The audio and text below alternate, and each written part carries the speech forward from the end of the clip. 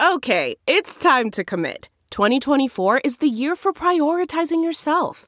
Begin your new smile journey with Byte, and you could start seeing results in just 2 to 3 weeks. Just order your at-home impression kit today for only $14.95 at Byte.com. Byte Clear aligners are doctor-directed and delivered to your door.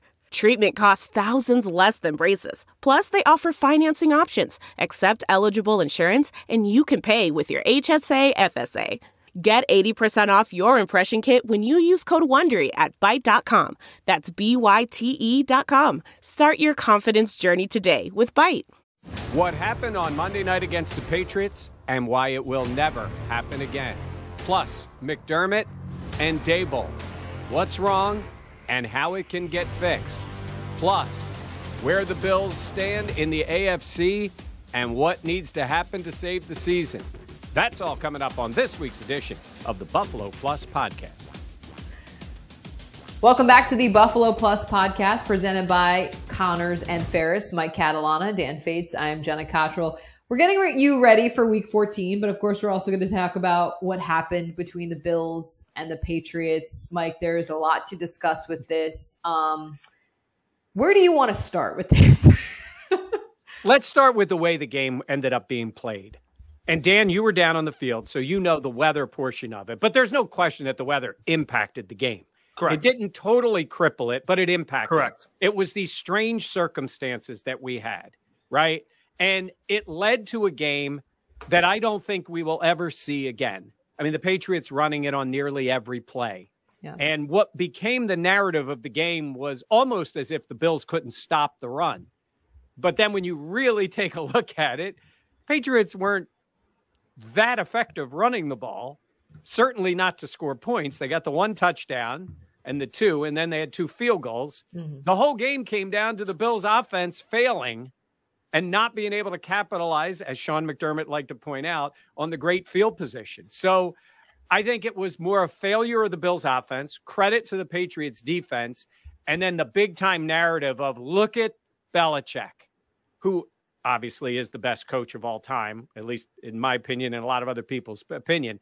But his idea to run the ball on every play, to me, was a factor in the game, but it wasn't the reason that the Patriots won the game. Well, and we talked about this after we had our post-game blog. We always have our initial reactions. We put them up on YouTube on the night games. They go up in the morning here on the Buffalo Plus YouTube channel. Like, comment, and subscribe. We're nearing now 12,000. Thanks, Dan. Crazy to think that. We even had a shout out. Mike and I were doing our live hits before the game, and we interviewed somebody. So shout out if you're watching. And he's like, "Oh, I watch your guys' stuff on YouTube all the time." So we appreciate that. We enjoy it. We find viewers everywhere.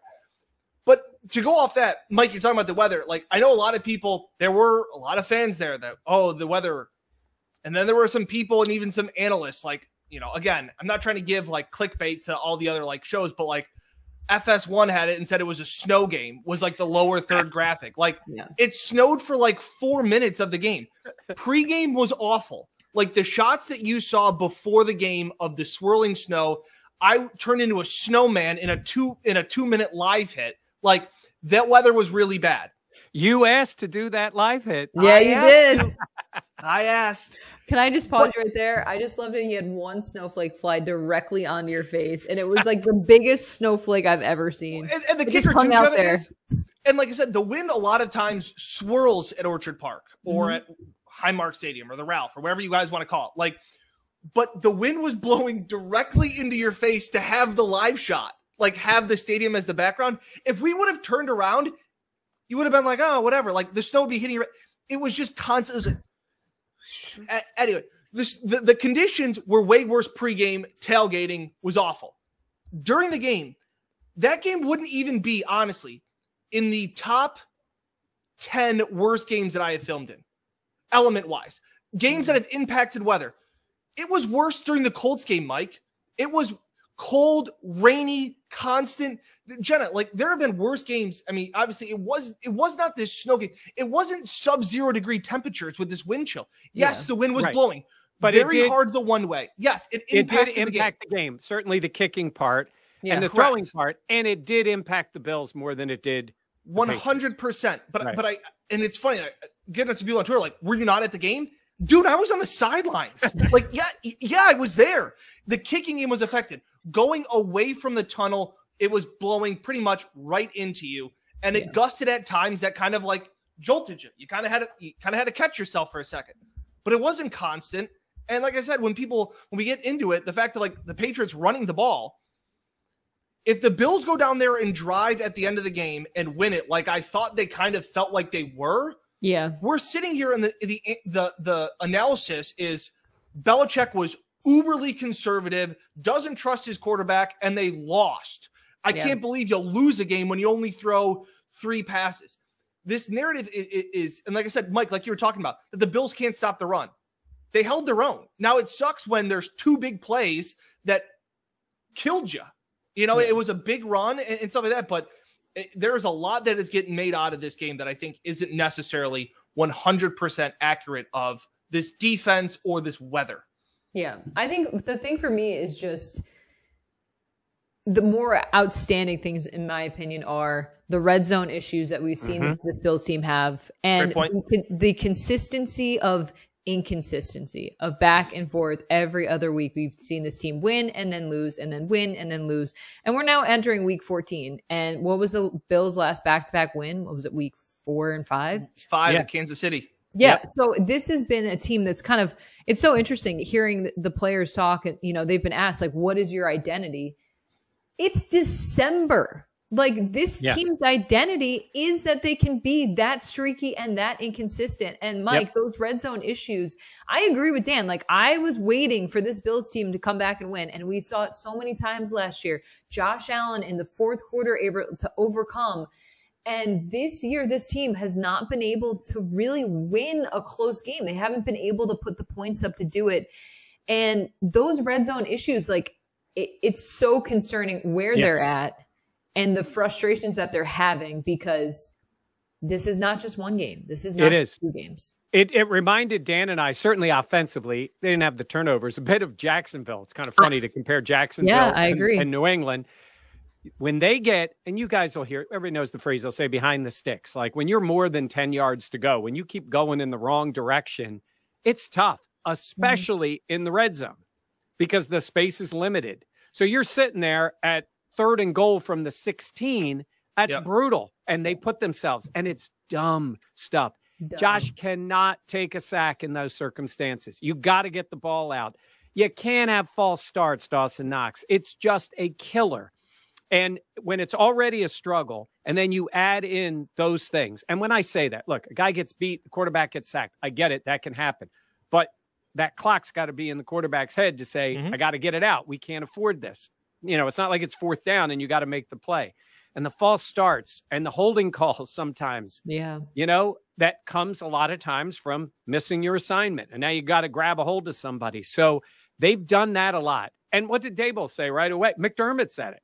We went backwards. Like, you know, everybody's trying to find this one consistent thing, and it's consistently inconsistent, however you want to phrase it. Like you said, where it's like, yep, they did it again. Yep, they went backwards. Yes, they had a false start. You know, and then they drop passes when they have chances, when somebody can make a play. Yeah. And I know the guy, people are going to already to comment. The guy knocked the ball out of Knox's hands. Yes, he could have caught it.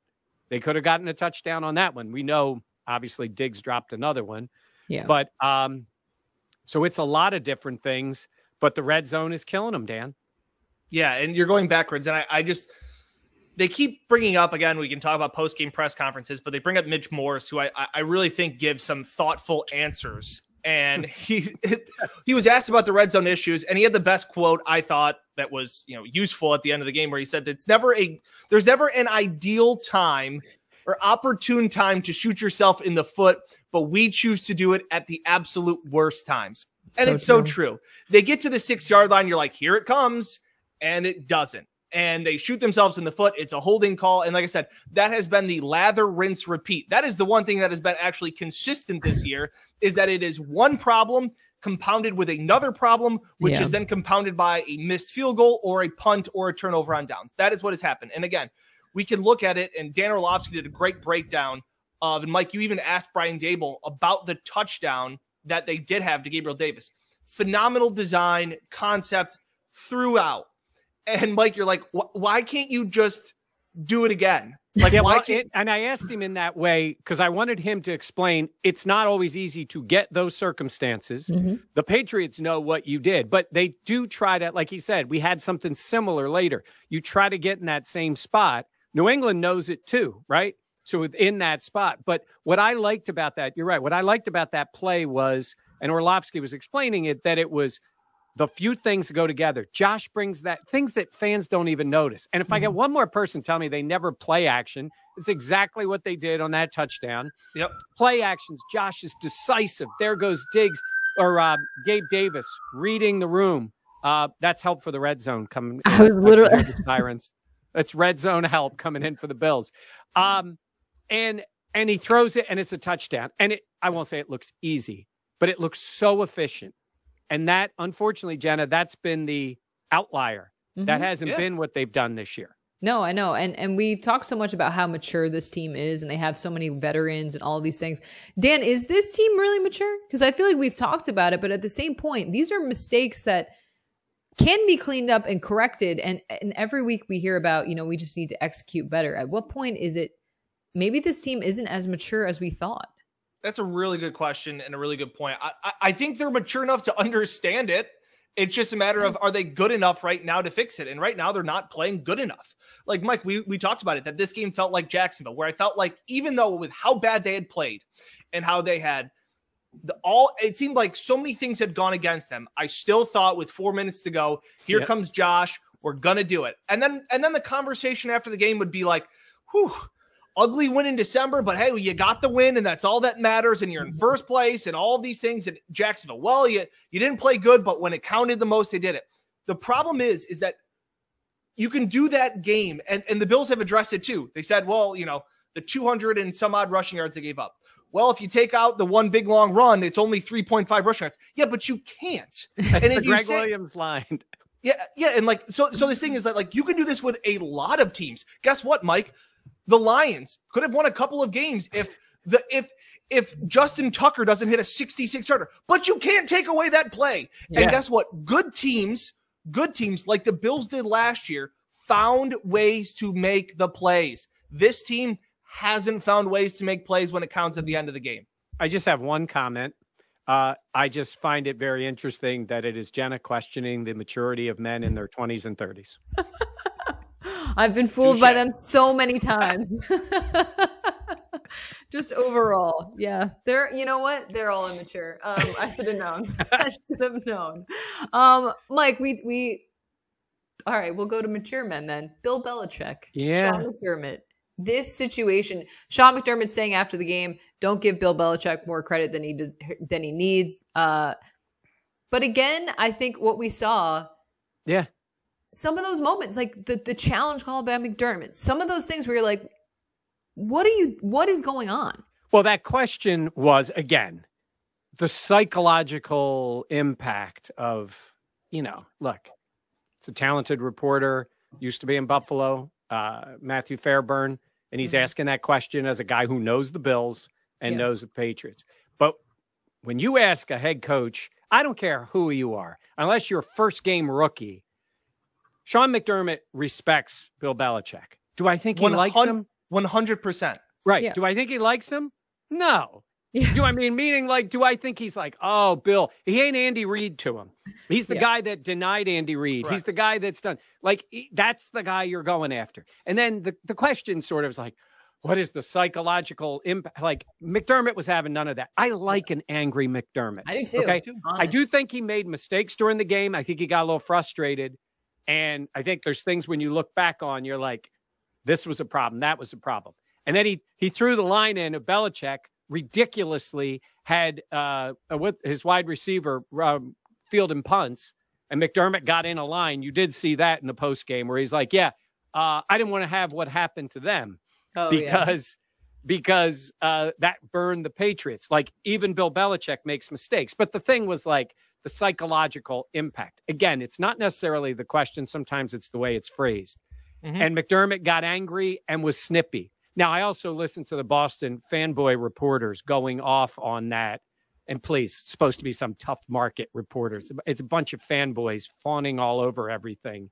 But the idea was Well, it really is. The idea was Just like dunk on him, Mike. Well, I mean, come on. They would look at us as little small town Rochester and Buffalo, and they're all like, "Oh, McDermott is getting whatever." Yeah. Yes, it's Belichick.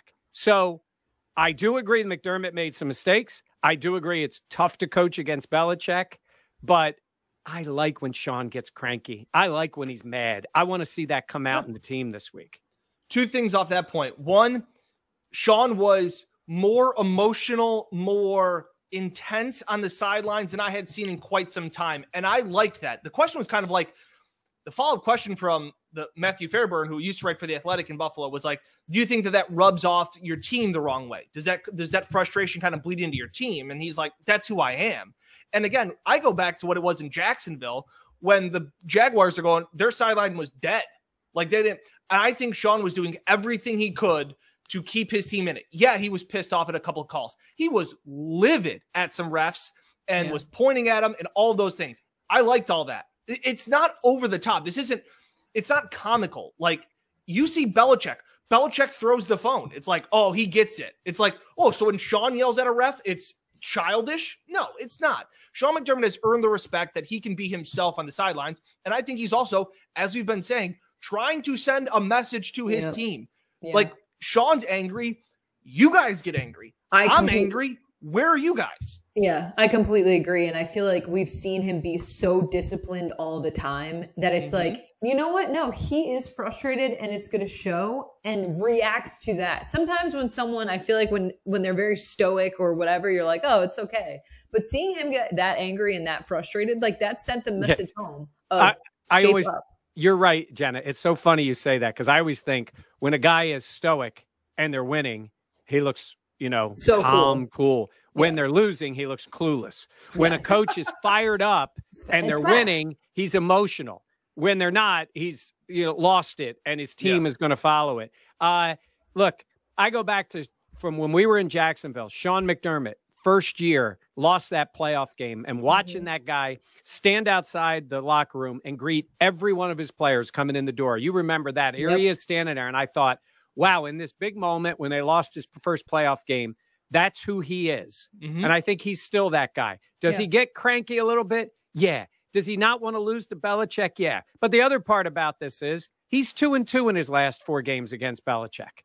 Okay? I don't care if Belichick didn't have the team he wanted last year. He beat him twice and he blew him out in the second game. Yeah. And this time Belichick got him. And he got him in a close game in the one in 2019 at the end of the year. So it's a rivalry now. It's on between the two of them, and they'll get another chance.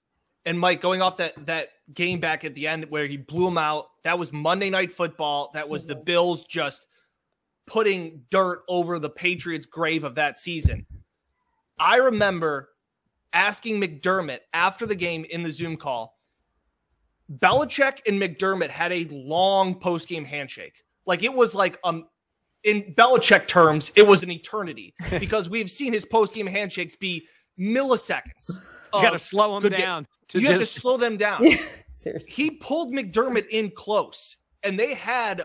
I forgot about that, yeah. I remember tweeting it out, being like, this is something. Like, Belichick doesn't do this. And he should have played the Titanic music over the top of it when they were hugging. Yes. And the fact is that I asked McDermott about it, and he was like... And I knew he wasn't going to tell me what Bill said, but I said, like, what did that mean? That, like, it wasn't just the, oh, hey, I beat you, hey, once again, I beat you, or hey, you beat me with Cam Newton, or like whatever. You know what I'm saying? It was a meaningful conversation. And he's like, yeah, that's the greatest. He's the greatest to ever do it. He said that. Like, so to sit here and say like the fanboy media in Boston to go, oh, that's disrespectful. Nobody respects. Like, Sean McDermott's all about respect. But he's not going to sit there. He's not going to sit there and be like, guess what? If we give up an 8-yard gain instead of a 64-yard gain, guess what? I probably beat this dude. So don't sit here and tell me that he outcoached me so masterfully when he even went on to say it, Mike. It wasn't a shocker that they ran the ball all the time. He's like, we knew it was coming. What do you want me to do? Yeah.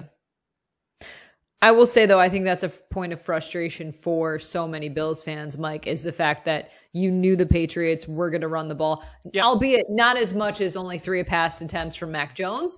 But at the same point, the Bills struggling to Yes. contain the run. And again, if you take out that long run, what's the, yards per carry? It doesn't matter because they gave up that really long touchdown. But at the same point, I think Bills fans are so frustrated because you can run on this Bills team. And we've seen this now, the Colts game. We've seen this stretch back years. Yeah. It has not been a strength. They don't have a guy that just eats things up in the middle, takes on two blockers. Like, I think they thought Starr was going to be that guy and coming back from COVID and not coming back from COVID. Yeah. So it's not been the case. The thing was, what's frustrating and what got into the whole question of whether they were embarrassed with Hyde and Poyer and all was the fact that they were basically running the same play. But when you watch those plays and you watch them on the tape and you see it's just pull the guard from the left side, bring him to the right, hat on hat. And that's big boy football they're trying to do. The point was, it was impactful to a point. The Bills could have gotten them out of that with a touchdown. Diggs catches the ball. They make the field goal. Like, a bunch of things could have happened to get him out of it. The Bills never got him out of it. That's why I put the blame on the Bills offense more than I do the Bills defense. Yeah. And that's a great segue, because we look at this all the time, and this is the segue to the offense. But I just want to make one last point about the Bills defense, is the fact of the Bills offense can be so predictable. It's so predictable. You don't want defenses to be able to know what you're going to do. The Bills knew what the Patriots were going to do. It didn't matter. And now, granted, Mike, they only had 11 first downs. So again, it wasn't like they marched down the field all the time on the Bills. But this thought that the Bills offense needs to be unpredictable, or that defenses now know what we're going to do, is a whole bunch of BS, in my opinion. Because this Bills offense you should be able to, at some point, tell another team what you're going to do, because they know it. Like, you act like these coaches don't study film for 50 hours a week, and that they're going to be shocked when a new play comes in. Like, well, I've never seen that. They've seen it all. These coaches get paid. They have assistants that just watch film for days. And to sit here and be like, we need to be more unpredictable. You guys, the Bills offense was very predictable in 2020. Stephon Diggs was getting the ball. Teams knew it, couldn't stop it. Guess what they still tried to do? He saw the most single coverage in the league. Do you not think that teams were like, hey, this Stephon Diggs guy, he's pretty good. He's pretty good. No, they went in there with a plan, and the Bills just were better. The Bills are not that good this year on offense for whatever reason. And it's struggling. And this thought of being unpredictable, or this balanced offense, to me, is just a load of BS. Do what you do. It's throw the ball, because the best plays that the Bills had against the Patriots in those conditions were Josh Allen throwing the ball. Those were the most productive plays. So, Mike, I want to ask then, do you think it's a discrepancy between McDermott and Daboll? Do you think it's just a differing philosophy? Do you think that McDermott wants a team that can maybe run the ball more, and maybe Daboll feels like he has to be tied to that? So here's the way I look at it. Last year, it all worked. Dan's right. It worked. Daboll's running the offense. It worked. You're throwing the ball. You're scoring 30-plus points a game, 500 points. You go to the AFC Championship. It worked. It's not working this year. When it's not working, you look for something different. I think McDermott is right on one big point. When you do run the ball and can run the ball, you show a level of toughness that is needed in the NFL. And the Bills are not that team. But if I'm Brian Daboll, I'm sitting there going, okay, Brandon, Sean, you brought back the whole offensive line. You've drafted a rookie. Great. You brought back everybody, and we came back with this team. In fact, one of our linemen came back 30 pounds less, and this is what you gave me. And now you're asking me, now we want to be tougher. You try it. You try it. He talked about trying it in training camp. That's when you start building these things. Wasn't happening. It doesn't happen. I don't see this group doing it. And so if they were scoring 30 points a game and flinging it all over the place and it was working, nobody'd be talking about the running game. Correct. But they're not doing that. And so I think McDermott is frustrated that this team is not scoring points and doesn't show that level of toughness. So he's looking for it from his offense. And I don't know if Daboll and the team have that in them. So they keep trying things and it ain't working. And you keep beating your head against the wall to make it work. And yes, I do believe there's conflict between the two in how to get this done. Dan, your smile If people are just listening to the podcast, Dan is just smiling and nodding his head. As I've said in our post-game blog, with full disclosure, I still respect and trust Brian Daboll than some members of my family. So I will put that out there. But the fact is that guess who wasn't a tough football team? The 2020 Bills. Didn't matter. Like they weren't a tough football team. Their defense was worse. And you're supposed to tell me that they were a more physical team last year. But like Mike's point said, when everything works, you just don't care. Guess who's not a physical team? The Kansas City Chiefs. They're not a physical team. That's what the Bills were built to do, is to compete with speed. And Dawson Knox wasn't drafted to run block. And Stephon Diggs and Emmanuel Sanders and Cole Beasley, while Cole Beasley may be as tough mentally as anybody is with playing through injuries and stuff like that, they're not a tough football team. They're not road graders. And guess why the Patriots can do what they do and why they can run the ball 46 times? Because they were built to run people over and push people around. That's what they were built to do. Trent Brown is comically large. He was a head taller than every single person in the Patriots huddle. And I went, yeah, they got him to run block. He's their offensive tackle. He's a human mountain, and he's moving people around. Like, they don't have that. And I want to quote a tweet, because I was tweeting yesterday. We're recording this on Wednesday. What day is it? Yes, that's Wednesday. Yes. So I had said that, and it's an expression I've used before, that if you're a championship boxer and you have a big right hook, everybody that you fight knows you have a big right hook. That doesn't mean that you throw left-handed jabs to be a well-balanced boxer. Go in there and throw what you got, and you say, can you handle it? And Chris M., I want to give him a shout-out because I thought this was a great analogy. Chris M. tweeted back at me and says, you don't buy a Ferrari and determine to take it off-roading. The Bills are trying to become something that they're not. And Mike, you have said time and time before, and you've asked them, and the Bills have been asked, what is your guys' identity? They're a team that is built to spread teams out. That's what they were constructed to do. And now they're trying to fit a square peg into a round hole by going, we want to be a tough football team now. And they're not.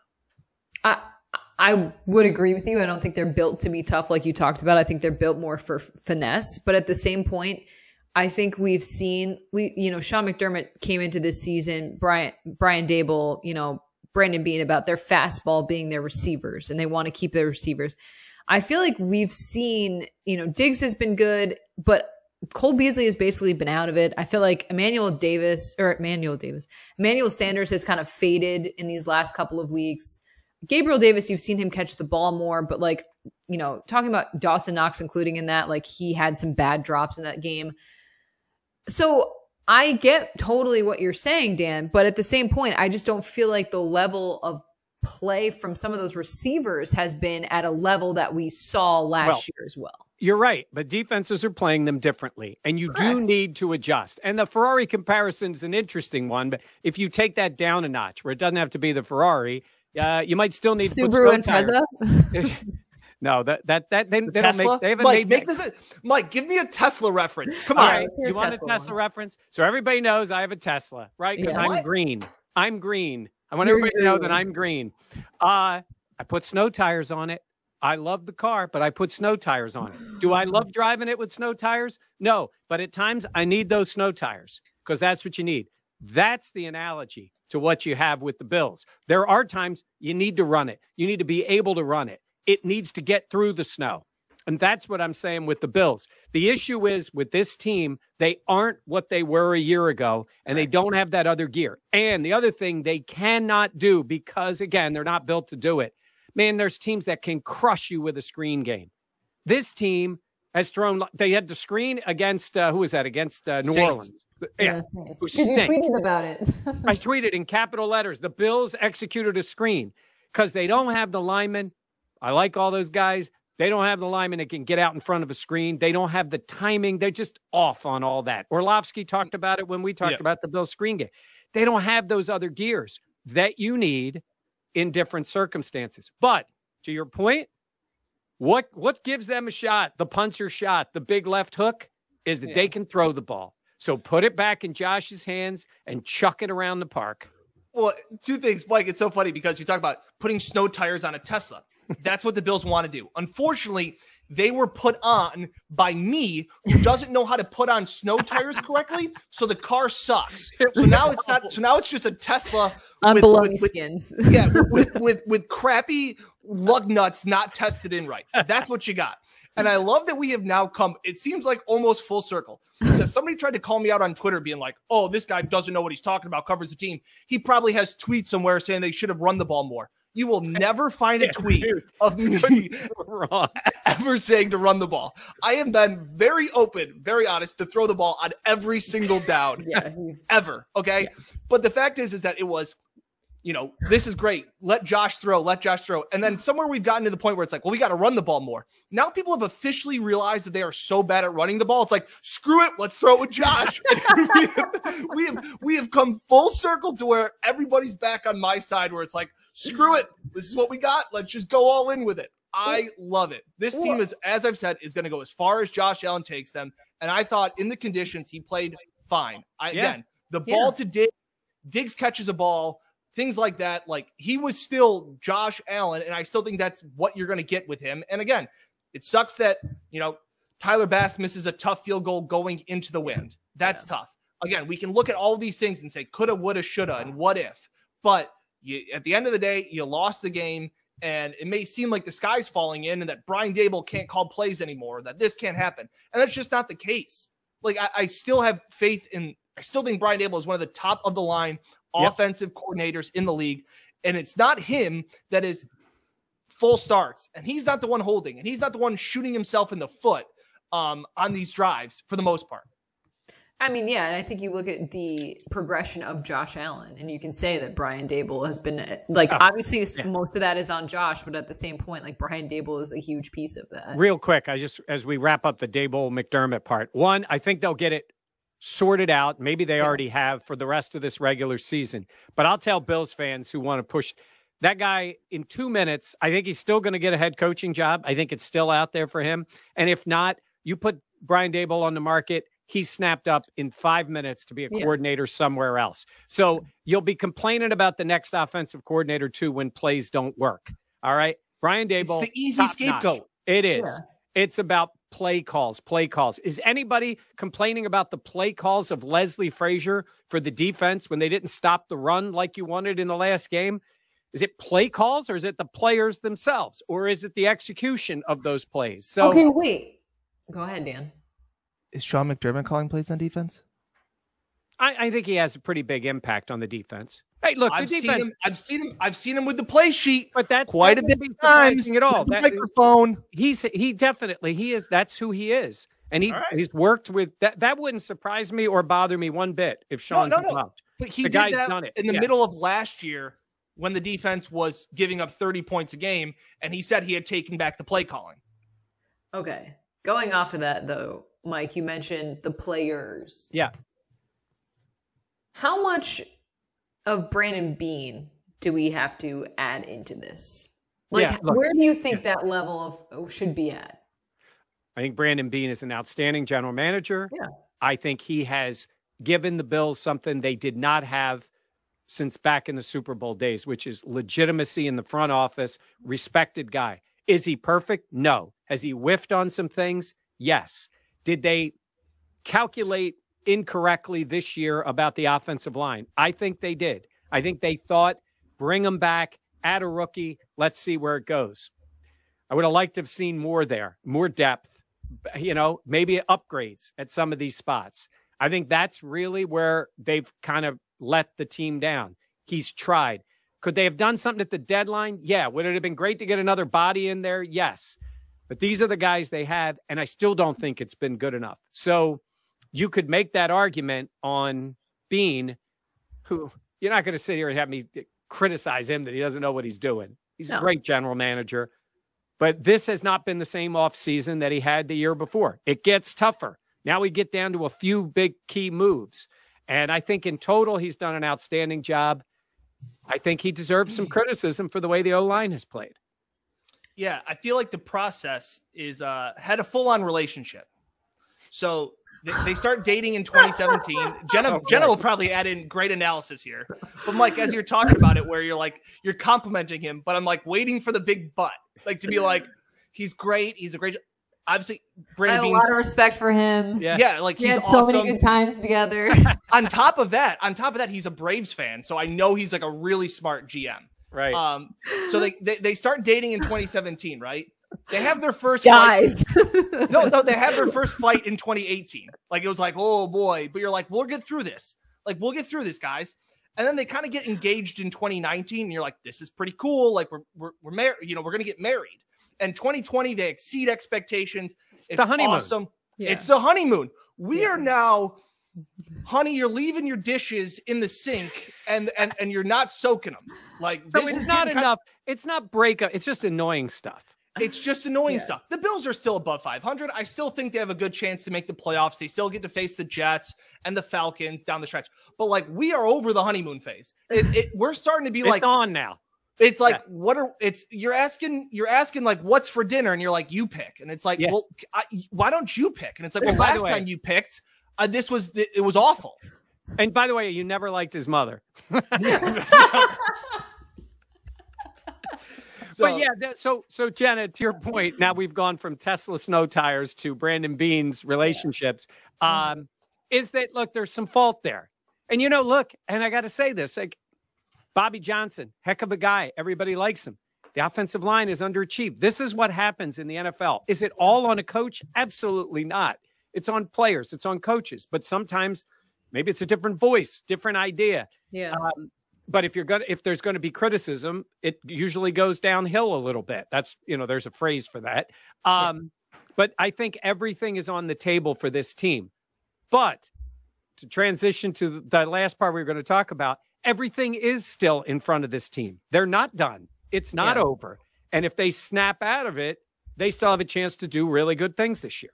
Yeah. They're currently right now in the 7th final wild card spot, entering week 14. Obviously, they have Tampa coming up. And like you mentioned, Dan, there's the Falcons ahead. There's the Jets. There's other games too. But Patriots again, yeah. But it is still ahead of this team. And it's interesting because I feel like, Dan, this team has really struggled when they've been in that hunted position. Now I feel like with the way things went on Monday night, they're kind of in that underdog role once again. Yeah, there's plenty of room to jump back on the bandwagon of the Bills. Like this would be the time. And I think last year, weren't the Bucs 7-5? I just got off. Kyle Berger's a guy it's right here on the Buffalo Plus channel, and we were talking about what it was last year. He goes, they were 7-5, and they were struggling, and they came off the bye, and people are like, yeah, maybe it's going to take a little while for Tom Brady, and it's not going the way it was. And then they got going. Yeah. Now I know it's Tom Brady. I get it. But it's 42-year-old Tom Brady, too, with a new team. Yeah. So, yeah, hey, look, you want to get everybody back? Go knock off the Bucs Sunday. Go beat them. And the problem is that the Bills defense, especially too, you knew Mac Jones in that weather wasn't going to test Trey White or the lack of missing Trey White. Now Tom Brady, who is having another MVP caliber season, can kind of pick his poison because Leonard Fournette is another power back. That offensive line has some road graders in there. Like this is going to be the test for the Bills defense. But on the other side, the Bills offense should feast on this banged up secondary of the Bucs. They're talking about Richard Sherman playing safety. He can't play corner anymore. This is 50. I think the over-under is 53.5, and that's the highest of the week by far. And so, like, this is going to be the time where, again, I couldn't be more Team Dome in Orchard Park. But again, this is the conditions that the Bills as a whole play very well in. And it's just going to come down to, can they execute? Because cliche, at the end of the day, that's what it all comes down to is execution. Hey, Jenna, we're not going to need snow tires in Tampa. Woo! Shut up. It's supposed to be 85 on Saturday and a brisk 75. That's perfect. That's what you want. Sunday. 85 when we get down there. Sunday, you're on the sidelines. By the way, it's you and Mike Evans again on the sidelines. Yeah. Yeah, no Trey playing. That's very disappointing in many ways. But yeah, so just step back a little bit there when you see Big Mike. If I get run over again, No. Would it go extra viral, or would it just be one of those things like, here it goes? There she goes. What do again. I tweet? What do I tweet? Guys, Mike Evans I don't is know. after me. What do you say? Mike Evans is after me. Yeah, He's chasing you down on the sideline. Seriously, no. Yeah. The picture of you, like. That was 4 years ago. Yeah. Is that crazy? It feels like it was 52 years ago. Yeah. All right. That was a Jameis Winston led Tampa Bay Yes. Bucks. This may be our best pod. This may be the best one. Oh, I know we say wow. that often. I think this is the best You one. say that after every show. I think so. I think this is Yeah. the best one. Well, we're a little fired up today. Got me Yeah. going. Right. I went after the Boston media, snow tires, No tires, marriages. Belichick, marriages, yeah. Mike Evans. And I'm just glad as a whole, as a Bills community as a whole, as a Buffalo Plus family, that we can just be done with running the football. I have fought so hard. I fought so hard for this. And I was the OG. I want to be known as the OG of pass the ball on 100% of downs. And I'm just glad that I'm not alone anymore. How that, about- like we can all be big hug. How about Dabo this week, Jenna? 46 passes, 3 runs. Yeah, I honestly would not be shocked. I saw a really good tweet. Let's see if I can find it. It was let Josh cook, let Josh flambe, let Josh broil, let Josh roast, let Josh bake. Like, let Josh do all the cooking. I can't remember who tweeted it, but it was really fun. Yeah.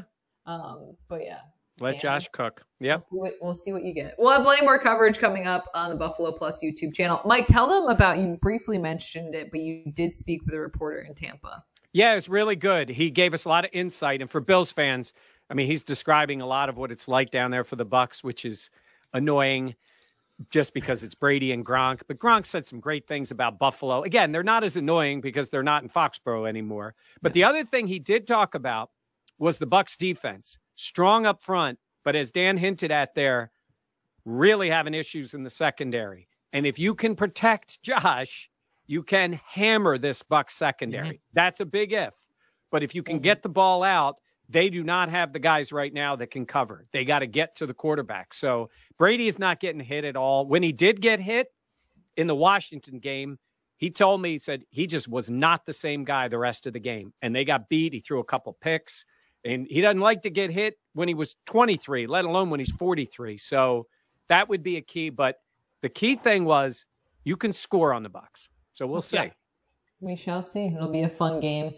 We know that weather will be really nice. Yeah. Sorry, Dan. This was 1-1 in the Bills draft. Everybody always asks us, how do you know who's going to which games? We do a draft. That's what happens. Jenna and I do a draft. Jenna got first pick, seniority, and 1-1 off the board was Tampa in December. So this is your game. What was your second? What was your first choice? Kansas City. Kansas City. Okay. It rained there. Rained in Jacksonville. Mike, it was so bad they thought about postponing the game until tomorrow. They thought about pushing the game back. That's how bad. They were worried about people's safety. It was so bad at my first game that I picked. You know how to pick them. All right. I don't know. All right. Thank you so much for watching. We'll have more content coming up. Please be sure to like, comment, and subscribe. You know how much that means to us and always helps out our channel. So we always appreciate that. For Mike and Dan, I'm Jenna. We'll catch you next time on the Buffalo Plus YouTube channel. Support for this podcast and the following message come from Corient. Corient provides wealth management services centered around you. They focus on exceeding your expectations and simplifying your life. Corient has been helping high achievers just like you enjoy their lives more fully, preserve their wealth, and provide for the people, causes, and communities they care about. As one of the largest integrated fee-only registered investment advisors in the U.S., Corient has deeply experienced teams in 23 strategic locations. Corient has extensive knowledge spanning the full spectrum of planning, investing, lending, and money management disciplines. Leverage Corient's exclusive network of experts to craft custom solutions designed to help you reach your financial goals, no matter how complex they may be. Real wealth requires real solutions. For more information, connect with a wealth advisor today at Corient.com. That's Corient.com. Corient.com.